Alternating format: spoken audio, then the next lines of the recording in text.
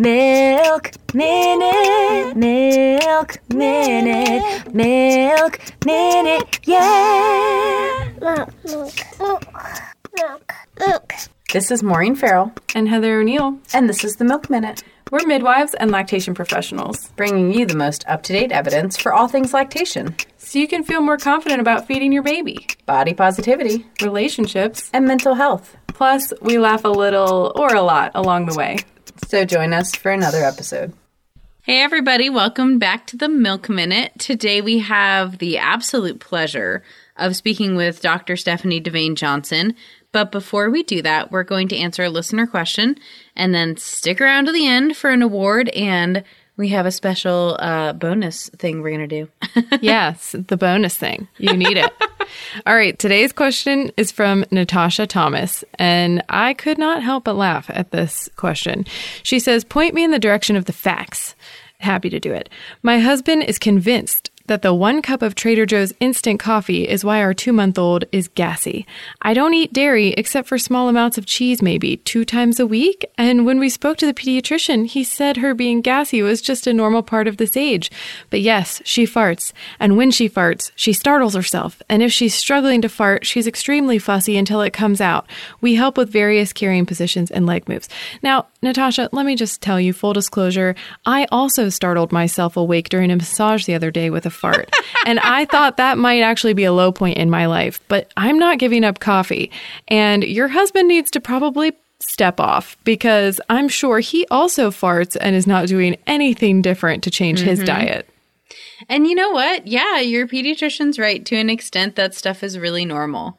You know, if your baby is so gassy that they're never content and they're hard to settle, then we're going to be looking at stuff like supporting their microbiome. Right. Before we look at stuff that would involve you changing your diet. Because while it's possible that's impacting your baby's, gut and all of that, it's not the most likely scenario. Right. And, some kind of cruciferous vegetables like broccoli and Brussels sprouts and cauliflower do cause a little extra gas in you and potentially in your baby. But it's really okay because gas is kind of just a normal part of being alive. Everything's functioning properly. It's when the gas won't come out or you can't poop that you have problems. Yep. All right. So anyway, go drink your cup of coffee, tell your husband to calm down, take some Lexapro if he needs it. Everyone just chill and maybe think about getting some Evivo. That's a really good probiotic that we like to recommend for breastfed babies, and you can check out our information on that with episode 47, where we talk all about the infant gut microbiome and the scientists that are working to fix it. So I hope that helps, Natasha. Yeah. Let's take a quick break to thank our sponsor, Aeroflow. Aeroflow is your one-stop shop to get the most popular breast pumps and accessories through your insurance. Yeah, so don't let your insurance go to waste. Why don't you let Aeroflow do all the dirty work for you? You never have to call your insurance when you use Aeroflow, and they remind you when you're eligible for free replacement parts. Yep, so when you're tired in your postpartum period and you're wondering why your pump isn't working as well, you might get a text that says, "Did you know you need replacement parts?" And you say, "I did not know that." Right. You push a button and boom, they show up at your door. Thanks, Aeroflow. Thank you so much. Go ahead and check out the link to Aeroflow in our show notes and order your pump through them. All right. Today on the podcast, we would like to welcome Stephanie DeVane-Johnson. She is a PhD in CNM and associate professor in the midwifery specialty at Vanderbilt University School of Nursing. Her passion and program of research are breastfeeding and health disparities in African Americans. She's written and published on the impact that cultural and socio-historical influences have on African American infant feeding decisions. And bonus, she was just on Good Morning America. That was super cool. And we feel extremely privileged to have you today here, Stephanie. I'm blown away that you're on the podcast. Thank you. Thank you for the invite. I greatly appreciate it. Well, we have some questions here. And I know a lot of people, we have all these different holidays that we celebrate and different days of remembrance in the United States. Awareness weeks. I feel like every single day is a different thing.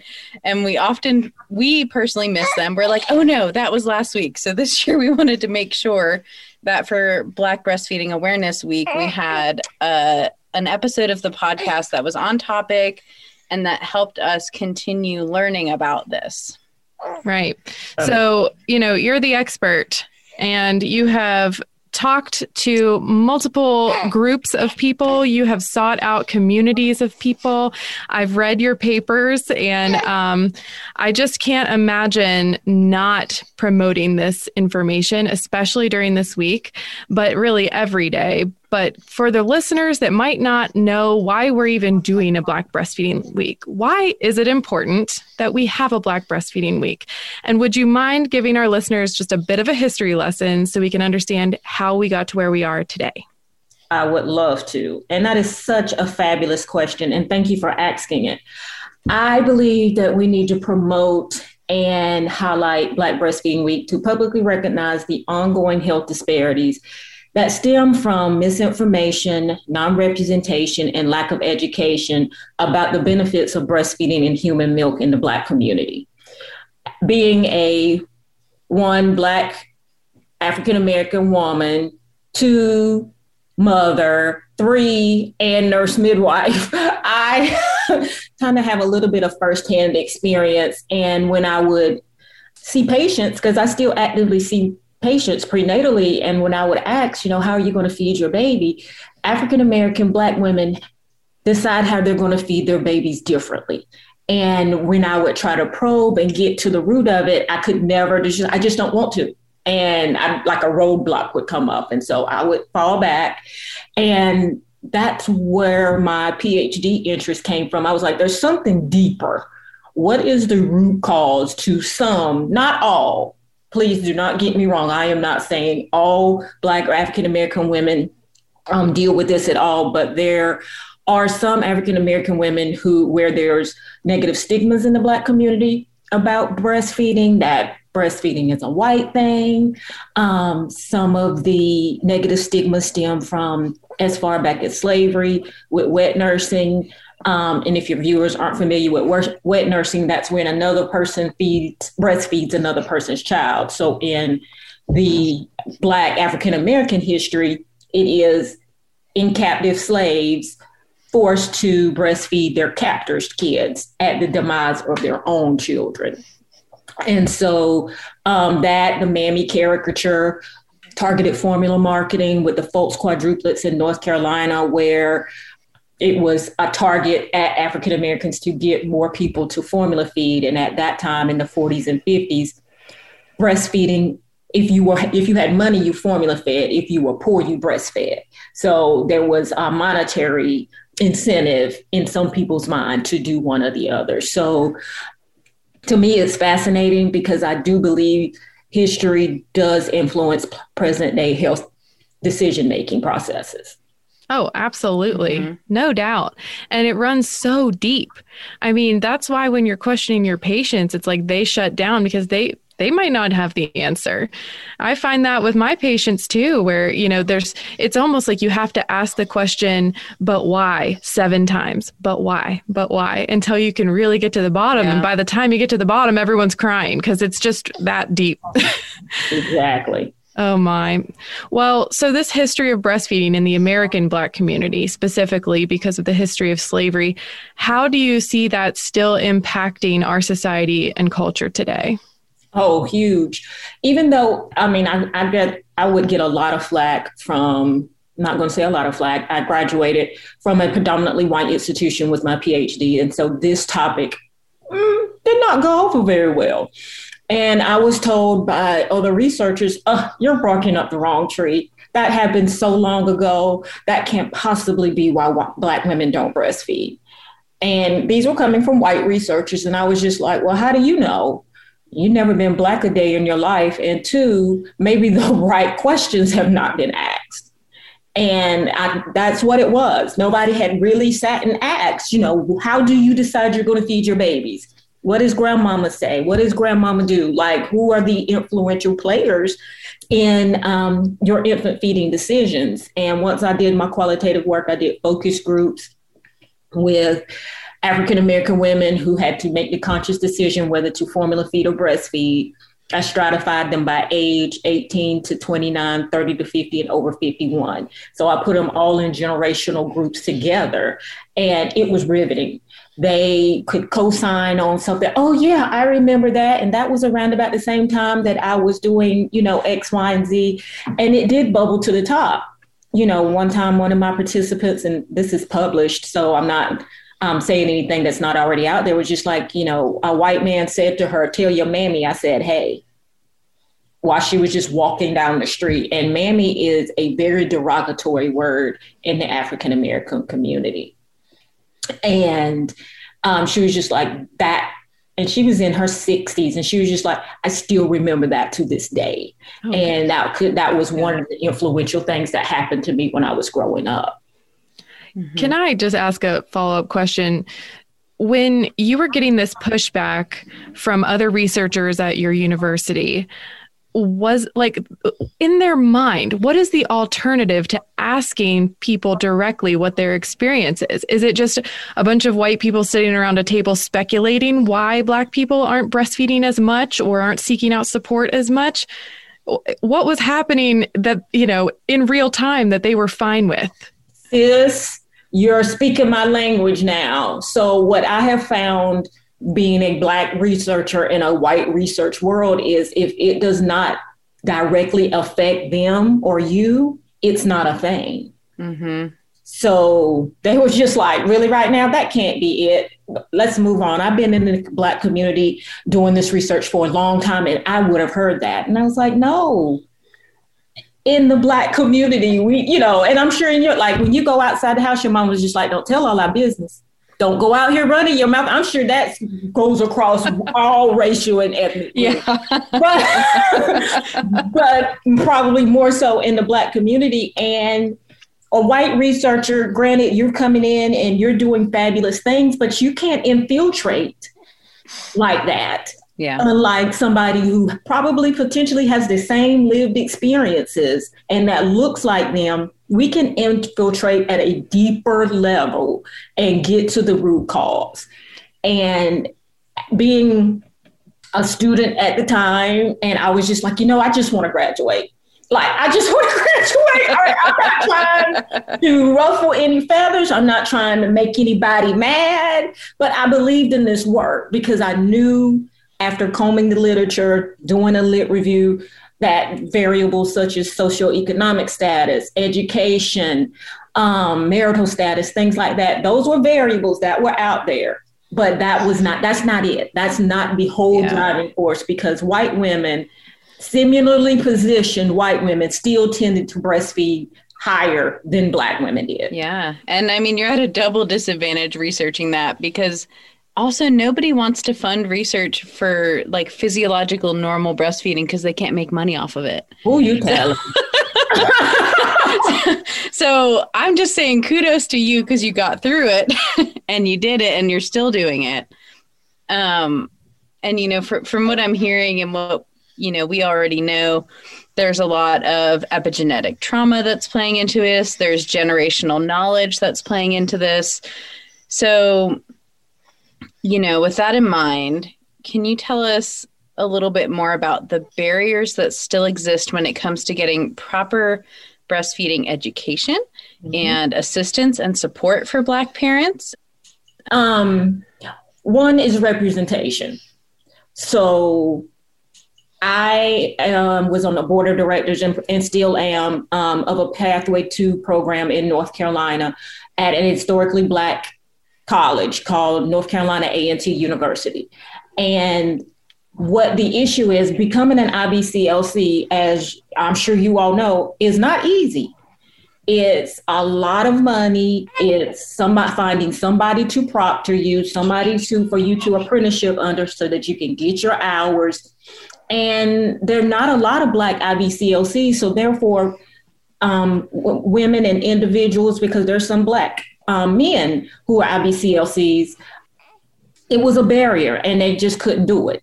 And so I was at Carolina at the time, the Carolina Breastfeeding Institute partnered with North Carolina A&T and Jania Mitnall Williams and started this program.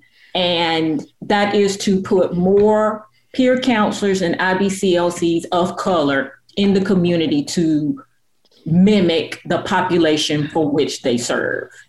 And that is huge. I've not heard horror stories, but I've heard uncomfortable stories from Black patients new to a specific area and go to a La Leche potentially meeting and being the only Black person. And that's one, disconcerting. And two, she felt as though they couldn't understand. So getting more mahogany milks and mocha moms, and there are a lot of virtual platform breastfeeding support groups for women of color, builds a community and a sense of camaraderie. So tell us about the project that you're most proud of in your career so far. The project that I'm most proud of in my career so far was my dissertation work, which found and is now published and it's in the literature that social historical factors, cultural factors, the mammy caricature, forced formula marketing, things like that does influence infant feeding decisions for some Black African-American women. And I just have to give a nod to Dr. Miriam Labak. She has passed on, but she was the founder of the Carolina Breastfeeding Institute at UNC Chapel Hill. And she was on my dissertation committee. And when I first started this work, like, you can't do breastfeeding work in North Carolina without Miriam Labak. You shoot yourself in the foot if you try.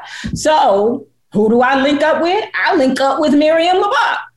And she believed in my work. And she wrote my dissertation into one of her grants and funded it for me. Wow. Nice. And paid for the whole. I would still be at Carolina right now if it hadn't have been for her, for that.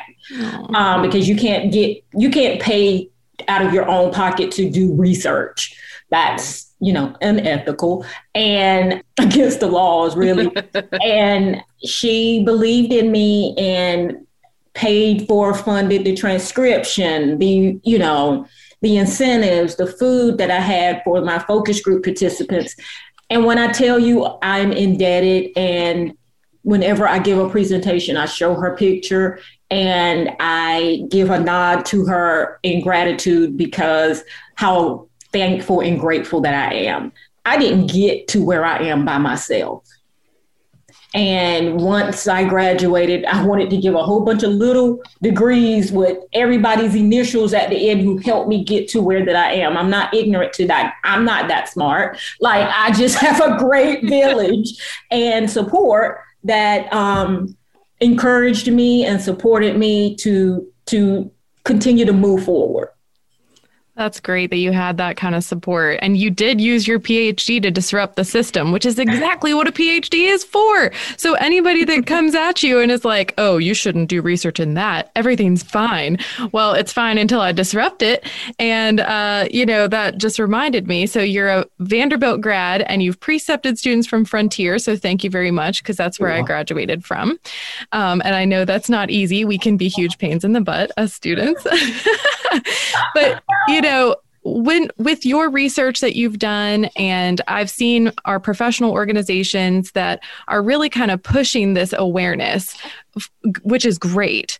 Then people, I've heard, don't know what to do with it. Okay, I'm aware, I'm now upset, and I have nowhere to put it, and I don't know what to do next. So do you have any advice for people who are in the birth work community on where we can go with this? Yes. I'm glad you asked. What I tell my birth workers, anybody in the birth world, GYN, women's health, infant health, colleagues, about being an advocate, an ally, or alibi. And sometimes your skin color affords you opportunities to be at certain tables that a lot of us aren't invited to.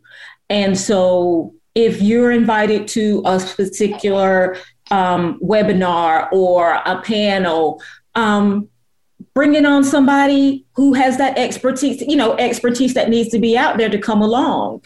One of my colleagues at Chapel Hill, Dr. Eric Hodges, he is on a fellow of this breastfeeding committee panel. And he was just like, I have a seat around the table and I want to invite you around the table.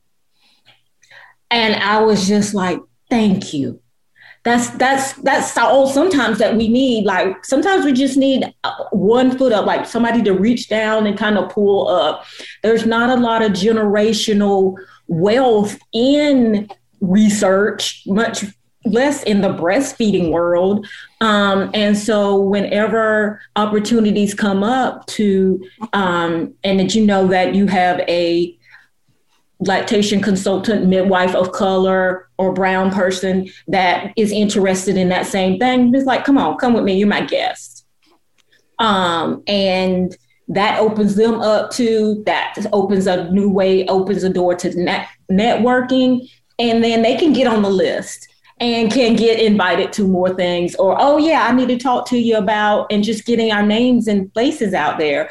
I've had so many colleagues, whenever I would public speak, they'd be like, I'm a nice white person, I really want to help. And I was like, we know it, you are, but you can't, you can't just ride into communities like the white savior and try to fix everything.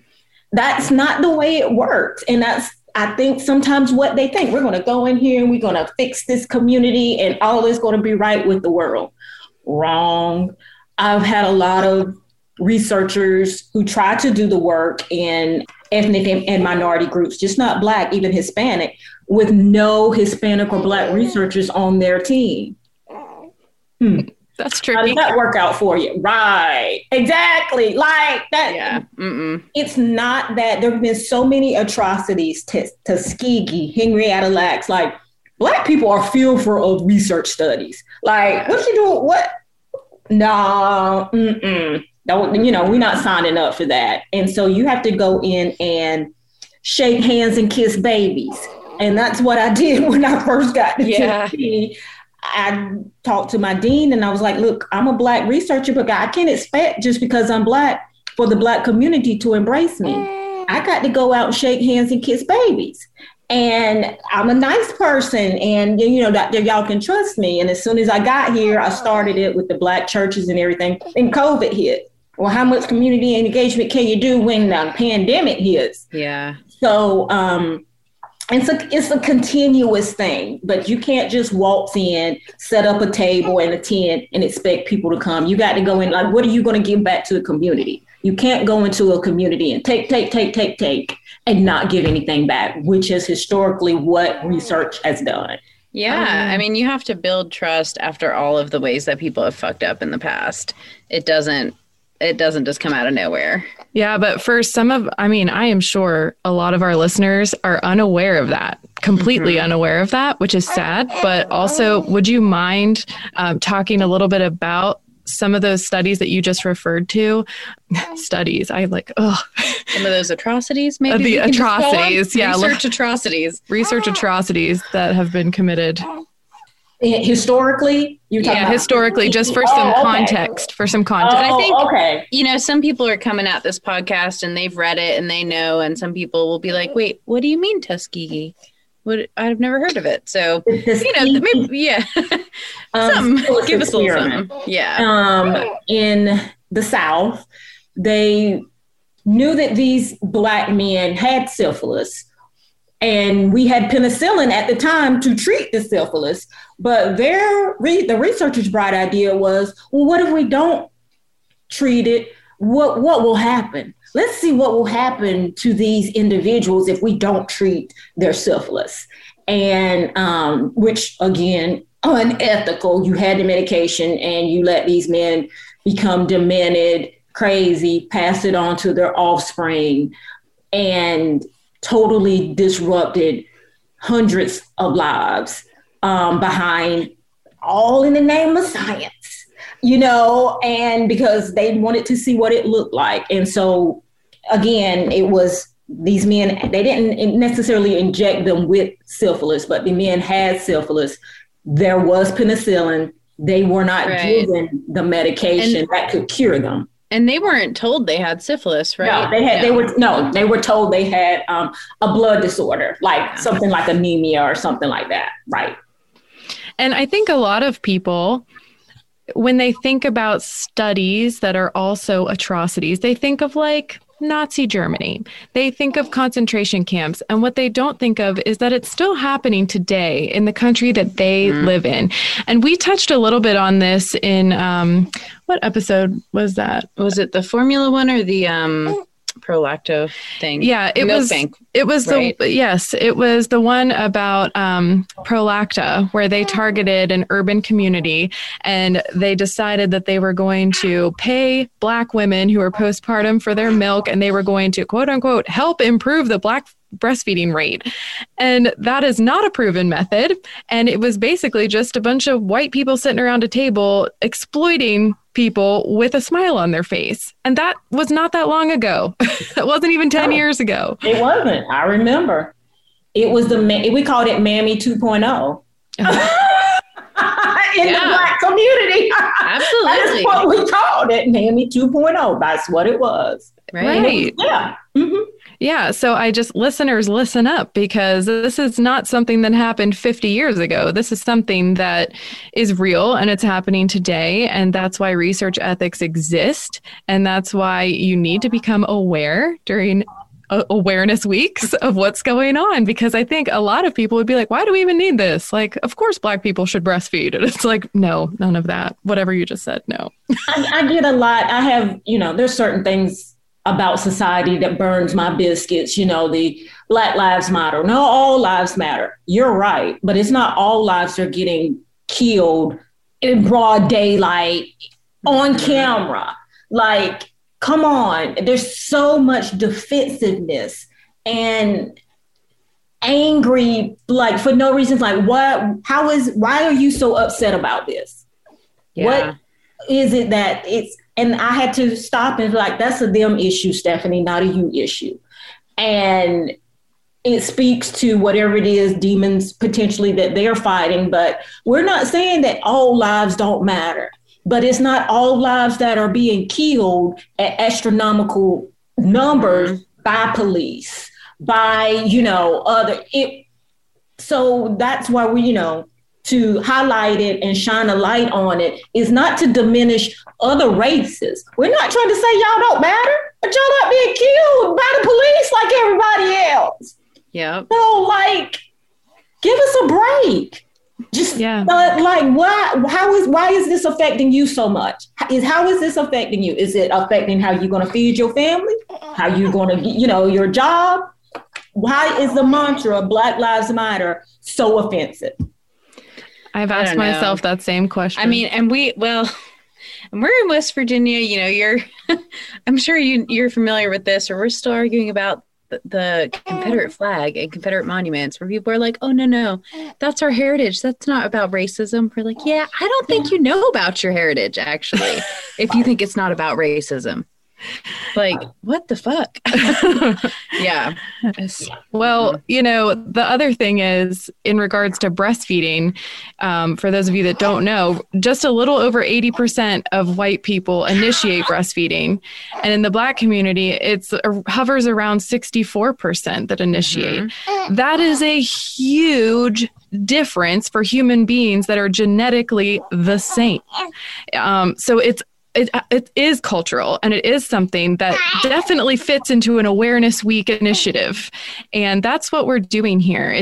And that's what Dr. Stephanie is doing here. She's getting to the bottom of this. I would love to know where your research is taking you next. What are we going to be looking into in your future?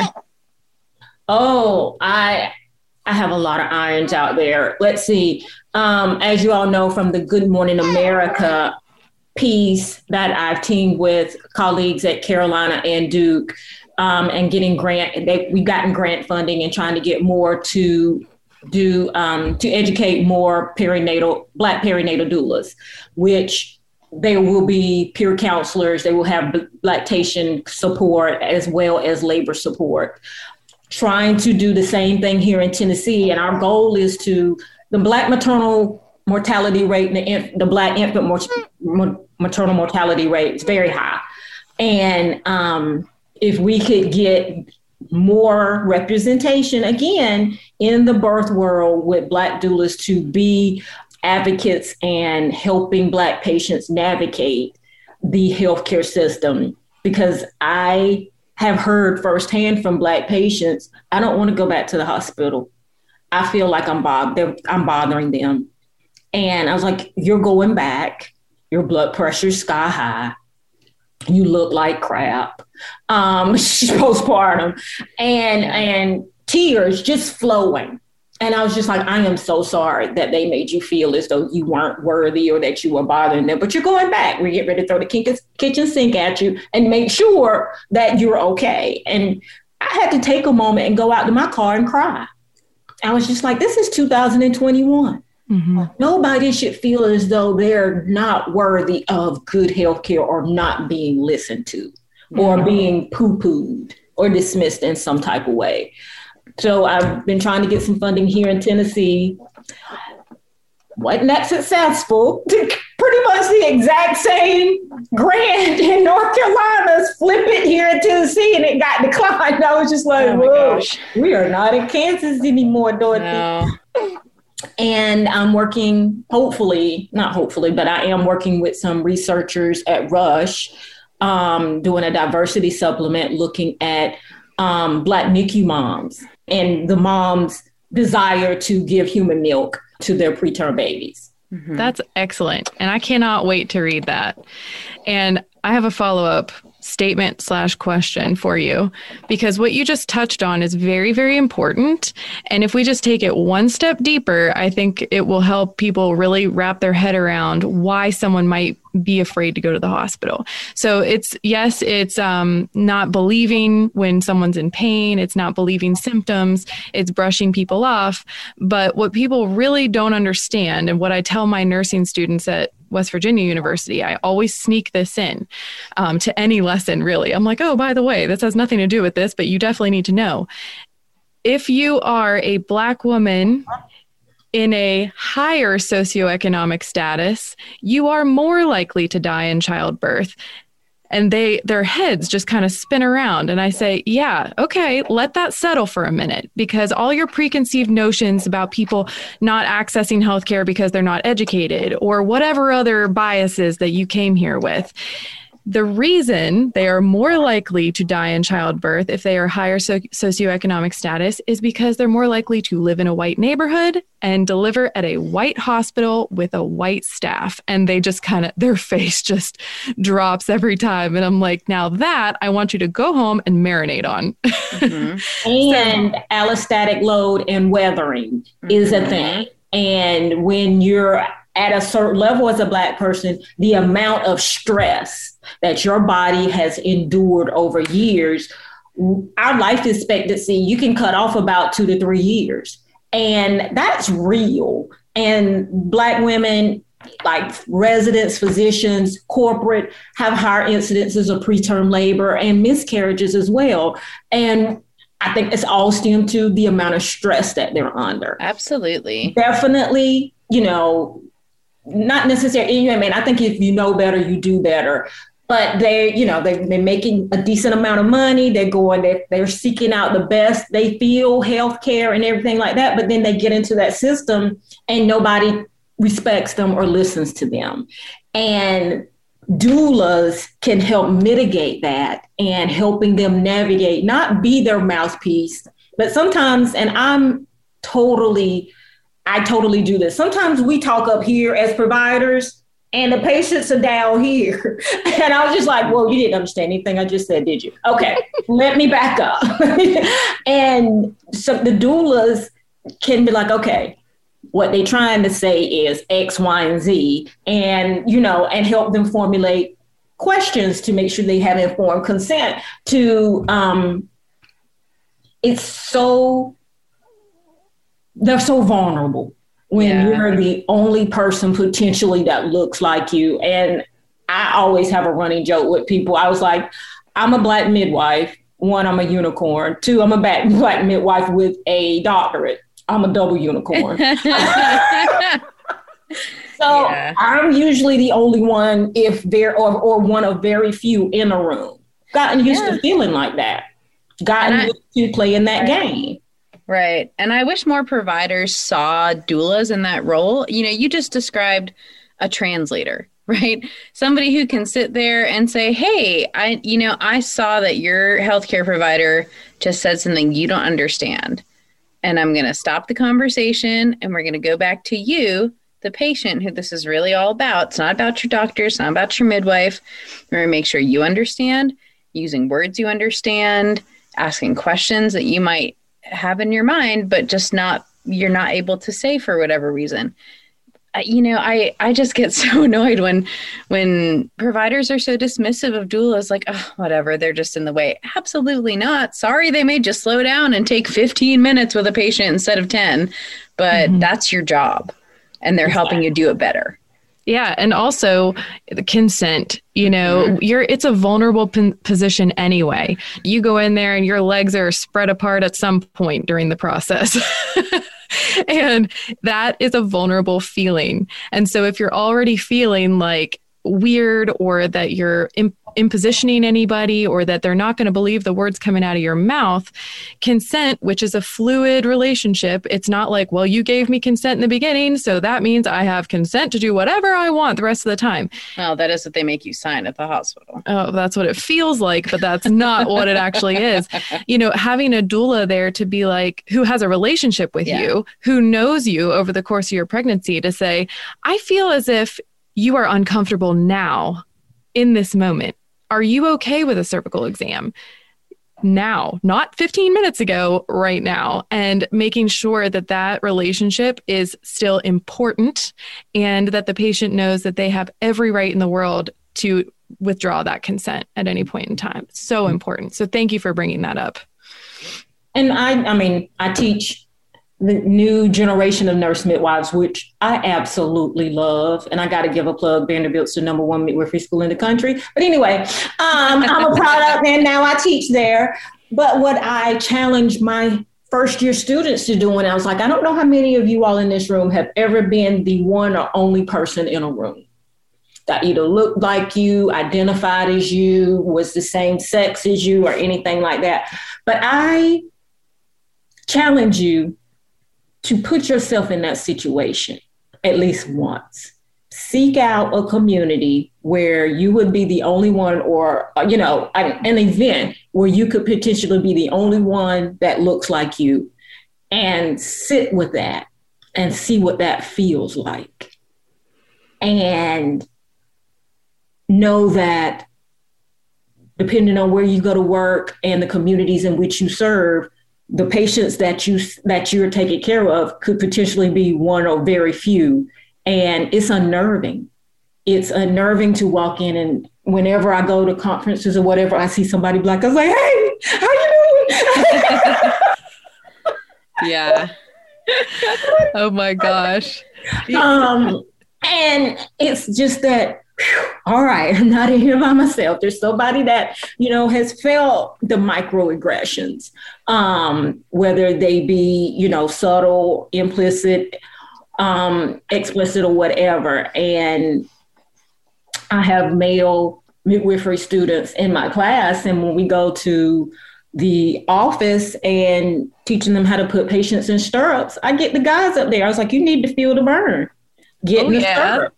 That's a great idea. Jump in the saddle. Yeah, exactly. And they do, and they're like, I feel so vulnerable and exposed. Wow. And I was like, do you? Yeah, exactly. I was like, exactly.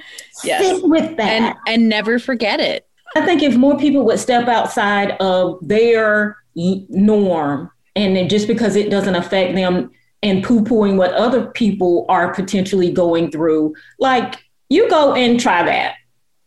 You shed off all the layers of who you are and all the privilege that you might have just because of your skin color, whether you are privileged or not. And I get that from a lot of white colleagues as well. It's just like, well, no, I'm first generation grad, and just all these things to, like, they're not privileged. I was just like, yes, but your skin color was one of the things that did not keep you from getting where you are. Yeah. Unlike people of color. And it's really different too. Like, yes, I can relate as a member of the LGBTQ plus community, but also I can pass whenever I want to. You know what? I can go out there with my kids and nobody knows. And nobody has to know unless I say something about it. And that's a really different experience. It is, because we can't shed the skin color. Mm-hmm. We can't like race. And I had a colleague say to me one time, take race off the table. And I was just like, that's Black person 101. You don't never say that to a Black person. Yeah. I can never not take race off the table. Race beats me in the door. Yeah. My skin color beats me in there before I get there. I mean, yeah, of course, we're like trying to prepare for this episode. I'm looking at the Vanderbilt website and I'm like, yep, I think she's the only Black woman on this page, I mean, shocker. But, and of course, it's like that's always going to precede you. Yep. And you can't ever pretend it's not going to. And my colleague did not mean that maliciously. And she was just like, you're right. Thank you for saying something. And I was just like, you know what? I'm 50 and I'm proud to be 50. And I've lived the first half of my life fearful of losing my job potentially or whatever. And I was like, I can't live the second half of my life being scared. So you can't make wrong right. And I'll call out wrong every time. Oh my, she's going to blow up, you guys. I cannot wait. She's going to get that grant funding. Don't you worry about it. And I'm unapologetically, I'm like, sorry, not sorry. And sometimes people don't know. And that's what I encourage more Black researchers, just Black people in general. If somebody says something that grates your nerve, circle back around. We need to circle back around to you. Something that you said that didn't quite sit very well with me. And especially in the lactation world, you don't get shit done if you're not like that. You can't sit back and wait for someone to tell you it's your turn. I'm very thankful for people like you that are unafraid to call it out as you see it. I'm very thankful for people in my life like that. We're super privileged to have a member of our midwifery group who continually, to the greater white population is like, well, let's back it up. Are you feeling unsafe or just uncomfortable? And then we talk about it again and we get through it, or we're trying to get through it. It sucks to go through that, but it's not going to suck any less next year, the year after, in 100 years. It's only going to get better if we just do it now. It sucks to do that, but how about feeling that way daily? Yeah. Hourly, every minute, every second. And again, speaks to the weathering and the allostatic load. Like, we're tired. I'm tired. I'm tired. And it's constant. And me as a Black nurse midwife, having been a midwife 23 years, having functioned at high levels of high risk, low risk, and still getting questioned about my management. Mm-hmm. Oh, really right now? Yeah. And as a woman too, in addition to that, we're still trying to dig our way out of obstetricians that are all men who want to, twilight sleep us. Like, that wasn't that long ago either. Mm-hmm. Mm-hmm. Uh-huh. Oh, no, I just met somebody yesterday who told me about all her twilight sleep births. And I was like, oh. Yeah, sorry about your non-consensual episiotomy here. Right. You bring up another good point. If you have one Black person on your staff and you hear this podcast and you're like, oh, we really got to get into this. Like, let's have a conversation. Maybe it's not in that person's interest at that time, and maybe they don't want to do it for free because it is exhausting and it's not actually their job just because they're Black to help you understand it. So we are not the Black Jesus. Yeah. We are not the Black Jesus. Gonna wake the baby. Oh my God, you're so funny. I mean, thank you for coming. We would love to donate to an organization or a charity in honor of you coming to speak to us today. So thank you so much. Where should we send our donation? I would love, in recognition of Kira Johnson, the March for Moms organization with Ginger Breedlove and Ebony Renee, who's a fabulous Black nurse midwife. And of course, you know, Ginger, she used to be an ACNM president, because we're not necessarily lobbying, but, you know, the Momnibus Act that's out, one of them is because of Kira Johnson. And I would love for any donations to go towards that organization. Okay. Yeah. And that's a good call to action for listeners. If, you know, it's okay if you don't have a lot of time, maybe have a little extra money, you can donate there. And we would be super happy if we could rally some donations for that. Yes, we'll start and we'll put a link in the show notes. So if you're feeling moved today and you don't know what to do, but you want to do something, that's a great place to start. So what is the one thing you want our listeners to take away from our conversation today? Oh, that wasn't on the list that you gave me. Oh, sorry. Or 10 things. I don't know. Whatever you want to do. If the one thing that I want to challenge your listeners, that if you are in the position and you see something that inherently you know is wrong, that is not necessarily being done to you, but potentially being done to a colleague or just somebody out in the streets, just say something. Because being silent means that you're co-signing it. And like, oh, it happened to them, it didn't happen to me. And I think we're turning a blind eye and ear to a lot of stuff because it does not affect us personally.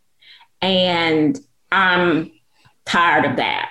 And that's where I think if you don't have funds and, you know, with the pandemic, you know, everybody's stressed, everybody's strapped, everybody is everything, but being kind and standing up for your fellow person, regardless of whether they look like you or not, costs nothing. It costs nothing to be kind and to advocate for somebody and to say, you know, like, especially in a meeting or something, I just don't feel comfortable with that.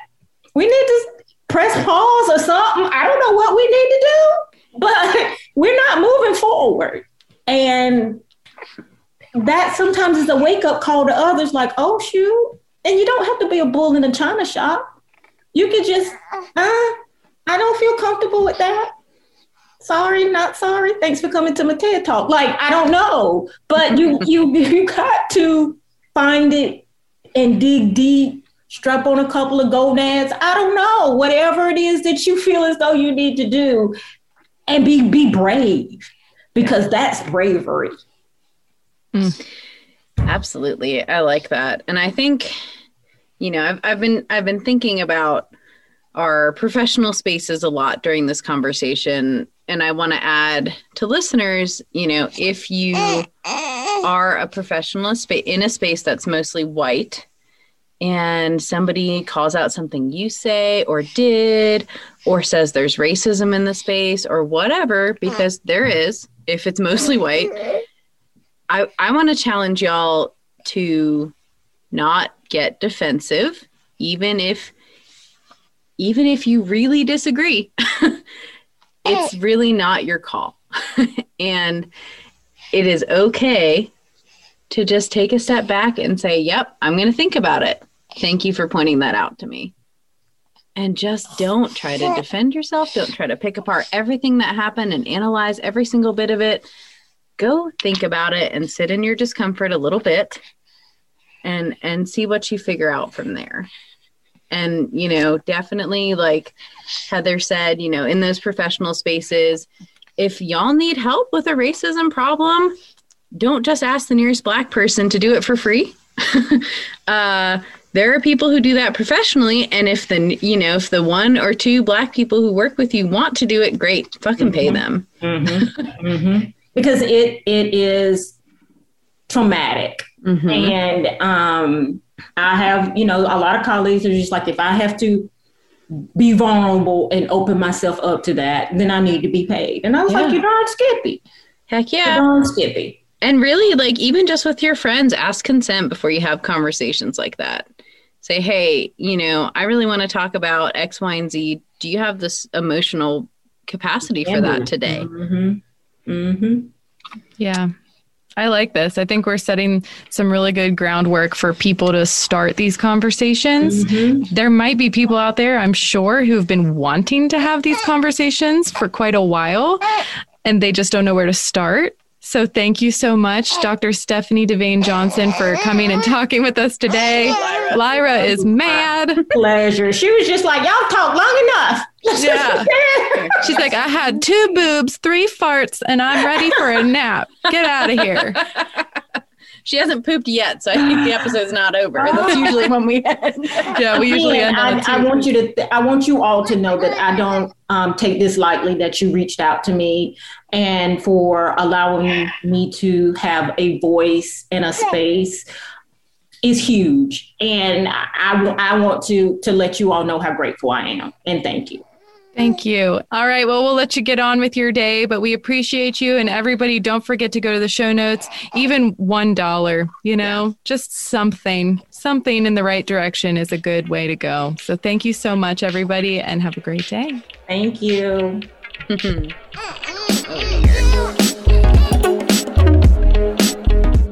Hey guys, Heather here with a very special message for you. I wanted to let you know that if you've attempted to breastfeed your baby even once or began pumping after an unexpected postpartum complication, you've taken the first step to a beautiful journey. I also want to let you know that you can breastfeed no matter what kind of labor you had, no matter what kind of baby you have, no matter what kind of job you have. There is a way to breastfeed that can work for you. The thing that I really want to get across here is that the fear of, what if I don't have what it takes to breastfeed? What if people think I can't do this? What if I fail? What if I can't do my job? What if I'm not enough? Here's the truth. Everyone has those thoughts, but some people push through and succeed at breastfeeding anyway. So what's the difference? Consistent support. Yeah, consistent support is the linchpin in the breastfeeding plan. Having support available to help you through the natural hiccups of feeding your baby is essential to decreasing that anxiety and making those doubtful voices in your head disappear. Throughout the pandemic, I've been accepting virtual private lactation clients to meet people where they are despite the crazy circumstances with COVID. At first, I honestly wasn't sure how it would go, but as it turns out, it was better than ever. I've decided to continue doing virtual consults and help people all over the world.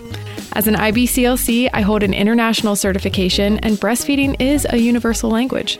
If you find yourself needing that personal support and would like to work with me one-on-one, you can schedule at your convenience at my link in the show notes or by going to breastfeedingforbusymoms.com/private-consultations. Let's get you to where you want to be with breastfeeding and start asking new questions. What if I succeed? What if I can breastfeed and do my job? What if you are enough? What if it works? We got this. It's time for our award in the alcove, Maureen. I'm excited today to give an award to Maddie Looney.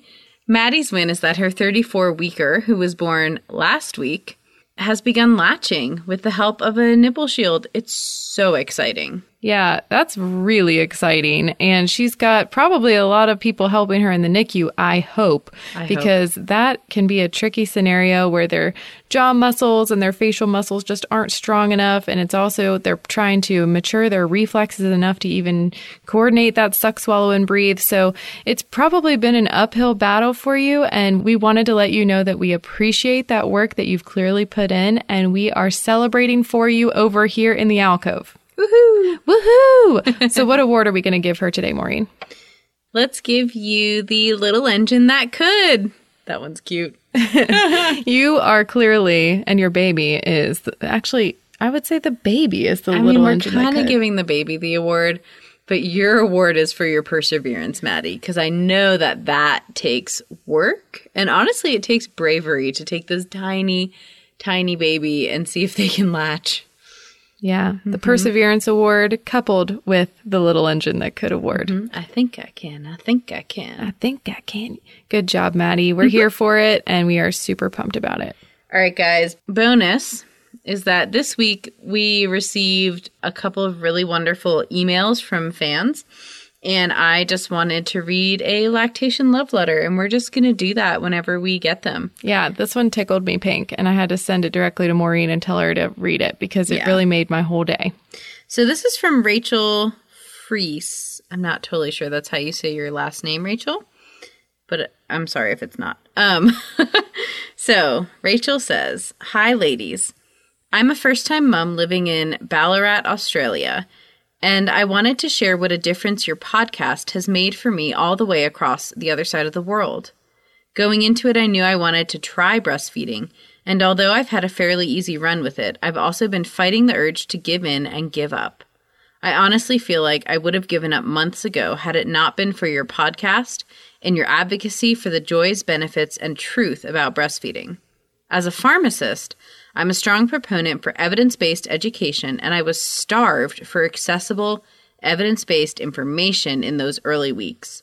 I spent a lot of late hours on Instagram being persuaded into thinking I needed all the gadgets and cookies and nonsense. Thankfully, I found your podcast, and I have been nonstop listening ever since. I'm slightly concerned my son's first words will be, 'Milk Minute, yeah!' as your theme song is stuck in my head constantly. Not only have you empowered me to continue through these tough times, you've inspired me to share your podcast with my mom friends, and you will have changed the way I practice as a pharmacist consulting with lactating parents when I return to work." Oh my gosh. Thank you, Rachel. Okay, now do it one more time, but with an Australian accent. You don't want to hear it. Rachel, that made me so happy on so many levels. You pretty much just... You assured me that all of the major tenets that we built this podcast on are coming through. Yes, that's exactly what it is. We read these emails and messages on Instagram and stuff, and we're like, oh God, we're doing it. Yay. Yeah. I mean, when we first sat down to do this, we were like, okay, so what are the main things that we want to build this on? It has to be evidence-based. We want it to be a little bit funny, and we want people to be inspired. And also we want people to put change into practice wherever they are practicing. You know, telling other people around you that you might have some power over as a pharmacist, as a different lactation consultant, maybe in a community area, maybe in a hospital, maybe you're the leader of a mom's group. You know, wherever you find yourself in a leadership position, you can help people get this evidence-based information. And we hope it's fun. I hope so. And before we go today, I also wanted to give a shout out to Holly Fitzwater, who I ran into at Patina in Lewisburg at the end of July. And she recognized me before I walked out of the store and said hi. And I will just let you know, guys, if you recognize me from the podcast, please tell me and say hi. I love meeting listeners. I'm really happy to, you know, start adding faces to this mass of mystery that you guys are to us. Yes. Did you know that you're a massive mystery? So anyway, hey, Holly, it was wonderful to meet you and your sweet baby, and I hope we see each other again. All right, everybody. It's been an awesome episode. Thank you so much for listening to the end. All right. Bye-bye. Thanks for listening to the Milk Minute. If you haven't already, please like, subscribe, and review our podcast wherever you listen. If you'd like to support our podcast, you can find us on Patreon at patreon.com/milkminutepodcast. To send us feedback, personal stories, or just to chat, you can send us an email at milkminutepodcast@gmail.com. It's a Milk Minute!